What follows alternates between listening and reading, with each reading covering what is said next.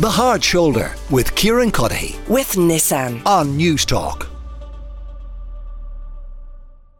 Helen McEntee is the Minister for Justice, and she is with me now in studio. Minister, it is good to see you, and thanks a million for coming into us. There's kind of an awful lot to talk about. I know these issues around the Criminal Assets Bureau, and we'll talk about that in a moment. But earlier in the show, there was mention of this initiative that had been rolled out after November 23rd, the so-called Dublin riots, to increase visible policing in the city, and some speculation today that was coming to an end and there wouldn't be the same level of policing. What's the situation there? Well, firstly, just to assure people or reassure people that there will continue to be that high visibility policing. I think people have really noticed, not just since Christmas, but since the summer, that increased visibility, and that in itself, I think, just provides reassurance to people. So the Garda Commissioner has assured me that will continue, that we will continue to have that high visibility, that we will continue to use overtime as is needed, and that whatever resources are needed to keep up that presence, that will be maintained. So yes, of course, teams might change, organisational structures might change, but what people need to know, what people want to know, will we continue to have that presence? And yes is the answer. I've been reassured of that and assured of that by the Commissioner. And is the city safer, do you feel, today? Does it feel safer to people, do you suspect, than it did a couple of months ago? I think people certainly feel the increased presence, and they feel that sense that they're seeing more uniformed Gardaí, and often it is just seeing that uniform, because you do have Gardaí that are working, that are operating not in uniform. There's different teams that deal with drug dealing, street crime, all of these areas, but when you put them in uniform, that presence suddenly becomes much more enhanced. And some of that is what has happened as well, where you have Gardaí that wouldn't have been in uniforms are now in uniforms, and I think people like to see that. So certainly there has been maybe a feeling of a greater presence around the city centre, but beyond as well. And that will continue, and I suppose it's to reassure people that will continue. We spoke to a few business owners, and we heard from locals as well a little bit earlier. I think they were very fair in their assessment. They'd have agreed with a lot of what you said about the impact of the policing, and some of them felt it positively. I guess that their chief complaint, if I can call it that, and I don't want to put words in their mouth, was that there still may be a perception they felt that the city is unsafe, and it was affecting things like footfall, knock-on impact on business in the city. Businesses closing leads to dereliction. They felt they were still on a bit of a downward spiral, and they didn't know what the simple solution is to changing perception. You know, that's a difficult thing to do. But would you accept that reality? I think perception is often as important as reality, and there was a huge focus and emphasis before Christmas to highlight, I suppose, what the city centre has to offer people, not taking away from any other county or obviously any other town or city, but highlighting the fact that we did have a strong Garda presence and will continue to have it, that we do have fantastic businesses, that we do have fantastic people living and working in the city, and to encourage people to come in. But, you know, you hit the nail on the head. Safety is not just about policing. It's about our landscape. It's about dereliction. It's about rubbish collection. It's about lighting. It's about the businesses that are there. It's about investing in an area as a whole. What kind of services do we have? You know, we know that there is a concentration of services for vulnerable people in our city centre. How do we deal with that, and how do we support them and understand, obviously, what the problems are? So we have a community safety partnership. It's up and running in the city centre. What that partnership is doing, working with the Gardaí, is addressing all of these issues. So Dublin City Council has looked at, where do we need better lighting? How do we collect rubbish at a better time so it's not thrown all over the streets? How do we clean our streets in a better way? How do we make sure that buildings are not derelict? How do we invest in services? How do we provide support for young people so they're not hanging around the streets? All of this is underway. It's happening. And I suppose it takes time. When you have a knockback, and certainly what happened in November, you know, it was a knockback for a lot of people. But I have met with so many retailers, business people, you know, my own colleagues as well, engaging with local communities.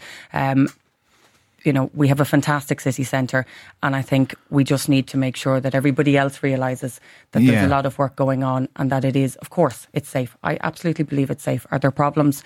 Yes, there are. Are there problem areas? You wouldn't have a capital city of 1 million people without problems, but for the whole, it is safe. Now, and I think we just need to keep people kind of get a sense of deja vu. They'll remember after the attack on that tourist, you talking about Dublin City Centre safe, and then several weeks later, the place is in flames. Well, I wonder why they should take it seriously this time. Well, what I said at the time was, as a whole city, do I think it's safe? And I stand by that. I think anybody who has been asked would say, generally, as a city of 1 million people, it is safe. And, you know, internationally, we are seen as a safe country and a safe city. But of course there are problems. Of course there are problem areas. Of course there are issues that we have to deal with. And I mean, as Minister for Justice, when it comes to Gardaí, making sure that we have more Gardaí, that they have the resources and the supports that they need, that's my number one priority. But it's also about looking at the other issues as well, looking at the environment, the built environment, looking at how we can invest in supports and resources and all of the things that actually make people feel safe. So it goes back to the perception of feeling unsafe. How do we address that? But also, how do we make sure that if somebody is a victim of a crime, they can go to the Gardaí? If shops have issues of theft, that they have a way to deal with this. You know, just before Christmas, the Gardaí launched Operation Targa. This is a very specific operation that identifies and looks at prolific shopkeeper or shop thefts, essentially where people are involved in significant numbers of thefts, identifying that and taking those prolific offenders off the street. And this is something that I think will be hugely beneficial, not just for Dublin City Centre, but Cork, Galway, Limerick, all of our major cities and towns. On the question of kind of perception being as important as reality, perception being reality in some situations, there's a perception out there, and you might disagree with the reality of it, but a perception nonetheless, that the government did a U-turn in the face of protests in Ballinrobe, that single men were going to be housed in one facility and then families instead. The same story emerged from Carlow. And then as well, post kind of protests in Roscrea, although they're still ongoing, the government acquiescing to kind of investment in a so-called community hotel and now the dispersal of resources around the country. There are suggestions in some quarters that you're encouraging protest by doing this type of thing. No matter what way you look at it, we are under pressure when it comes to housing people seeking international protection. And the Minister for Integration, Minister Gorman, my colleague, has always said, and we as a government have said, we need to house women and families and children first. That's not to say we don't want to house everyone. We do. Everybody, in particular with the weather that we're experiencing. Was there a plan in Ballinrobe to house single men? And was that plan changed? So I'm not over the detail of every single plan, but what I will say is that it changes on a daily basis, and I do know that much. I know our figures fluctuate depending on the flights that come in, depending on who arrives at Berkey, where they're seeking international protection. And I know that as accommodation arises, depending on what the requirement is, families, women, children, men are put into that accommodation. And we are doing, as a government, everything that we can to try and house everybody. I don't think anybody should have a say in where somebody lives.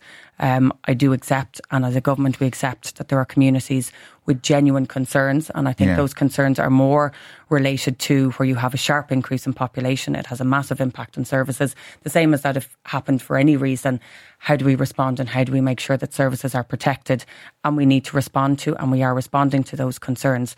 However, what we have seen in recent weeks is a small number of people infiltrate those protests, I would say, to create fear, to sow misinformation, to put about disinformation as to the people who are coming to live in communities.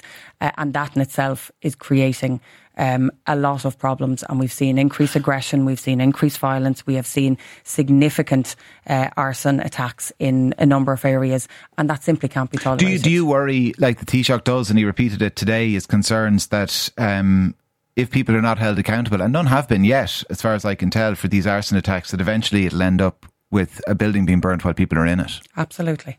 Absolutely. I mean, this is not, we're not just talking about people standing outside. It's an operational issue to a degree, but at the same time, you must be as frustrated as anyone then, that we've had so many and no one's been held accountable. Do you know, I am absolutely confident in the work that the Gardaí are doing. And I know that there are very strong teams working on the most recent attacks that we've seen in Galway and Ringsend. We've had some other minor incidents, but in particular where we have seen entire buildings burned to the ground, I know that there are strong teams working to try and hold those who are responsible accountable. It's not straightforward. If you bring a case to the DPP, you need the evidence and you need to make sure that it's watertight. So we do have to give them time. There's kind of a theme in this interview about perception and reality, because people will feel that that there is no accountability. And if people are not being held accountable, they'll keep doing it. If people keep getting away with something, they'll keep trying it. We saw it only in Longford yesterday. I have genuinely every confidence that the Gardaí will hold whoever is responsible for this accountable.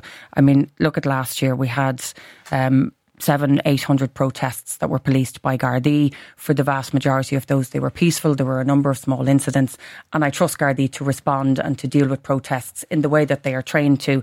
And as they see situations arise, in a very short space of time, things have escalated very quickly, where we have seen these really awful attacks. And yes, we are very lucky nobody has been seriously hurt or worse.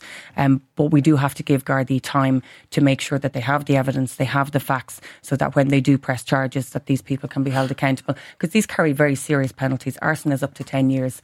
And for the very reason that arson can, somebody could be caught in a building or somebody could be trapped. We need to make sure that whoever's responsible for it is held accountable. In the interim, I do accept people have genuine concerns in areas. We need to respond to them, but let's never conflate the two. Let's never justify violence. Let's never justify these arson attacks. On the question of misinformation, is there any link between migrants being moved into an area and crime levels? No.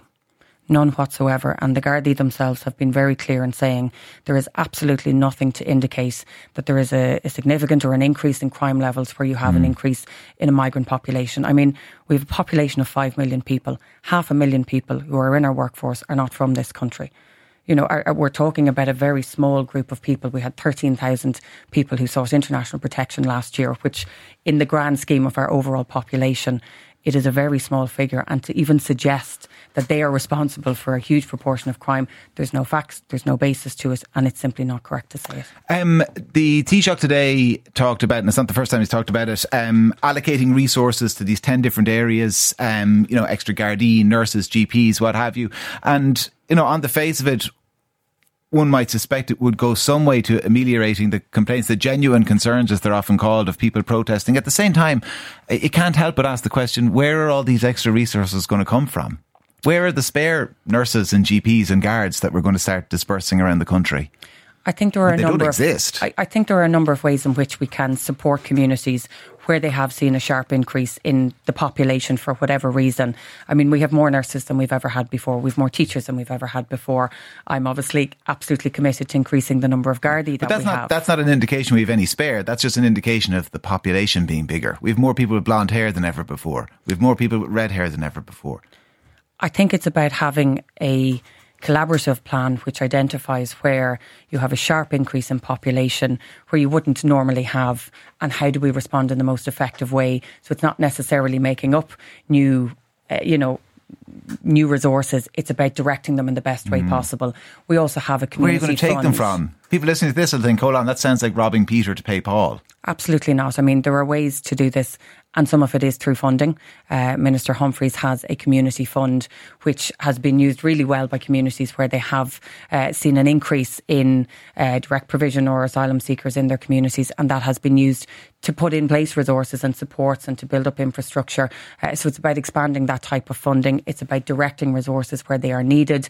But it's also about working with communities as to, what is missing in the community. And that's what we're doing anyway. That's what we're doing as a government. We're trying to make sure, whether you're in a rural town or a large city, that you have the resources that you need. Okay. So, it shouldn't necessarily be specific to international protection applicants, people coming from Ukraine. It's about where is the need most and how do we respond in the most collaborative way. The Criminal Assets Bureau, the most recent figures we have available on an annual basis are 2022, so €6.3 million in ill-gotten gains collected by them, including, I like the Canada Goose jackets, huge amounts of them.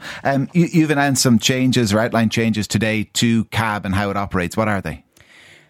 So quite simply, the changes will help CAB to not just take the assets off criminals quicker, but to make sure that they don't benefit from them. So at the moment, if an apartment, a car, a Grey Goose jacket, or whatever it is. Grey Goose is the vodka. Sorry, the Canada Goose. Canada Goose jacket. If it's deemed a proceed of crime, it's 7 years before that can then be sold off or you can see the benefit of it. We're reducing that time frame to 2. You also have a situation where an apartment, if it's deemed a proceed of crime, in that intervening period, it's not confiscated. So a criminal could continue to benefit from it, either renting it or living in it for 7 years. That's going to change. There'll be receivers that can be sent in to change that. Also, you will have a situation where criminals won't be able to frustrate the legal system, to put blocks in place to prevent things from happening. So this is about making what is a really good system. I mean, €210 million worth of criminal assets have been taken off criminals in the last number of years since CAB was established. I want to make it easier for CAB to take that money those assets, all of those things away from criminals, because it's not just sending a strong message that you're not going to benefit from crime, but it weakens their organisations, it weakens their ability to continue to inflict misery on communities. So it's, it's about making sure that CAB can do their job as efficiently and effectively as possible, but most of all, the criminals don't benefit from their work. Helen McEntee, Minister for Justice, thanks a million for joining us here in studio. The Hard Shoulder with Kieran with Nissan. Weekdays from 4 on News Talk.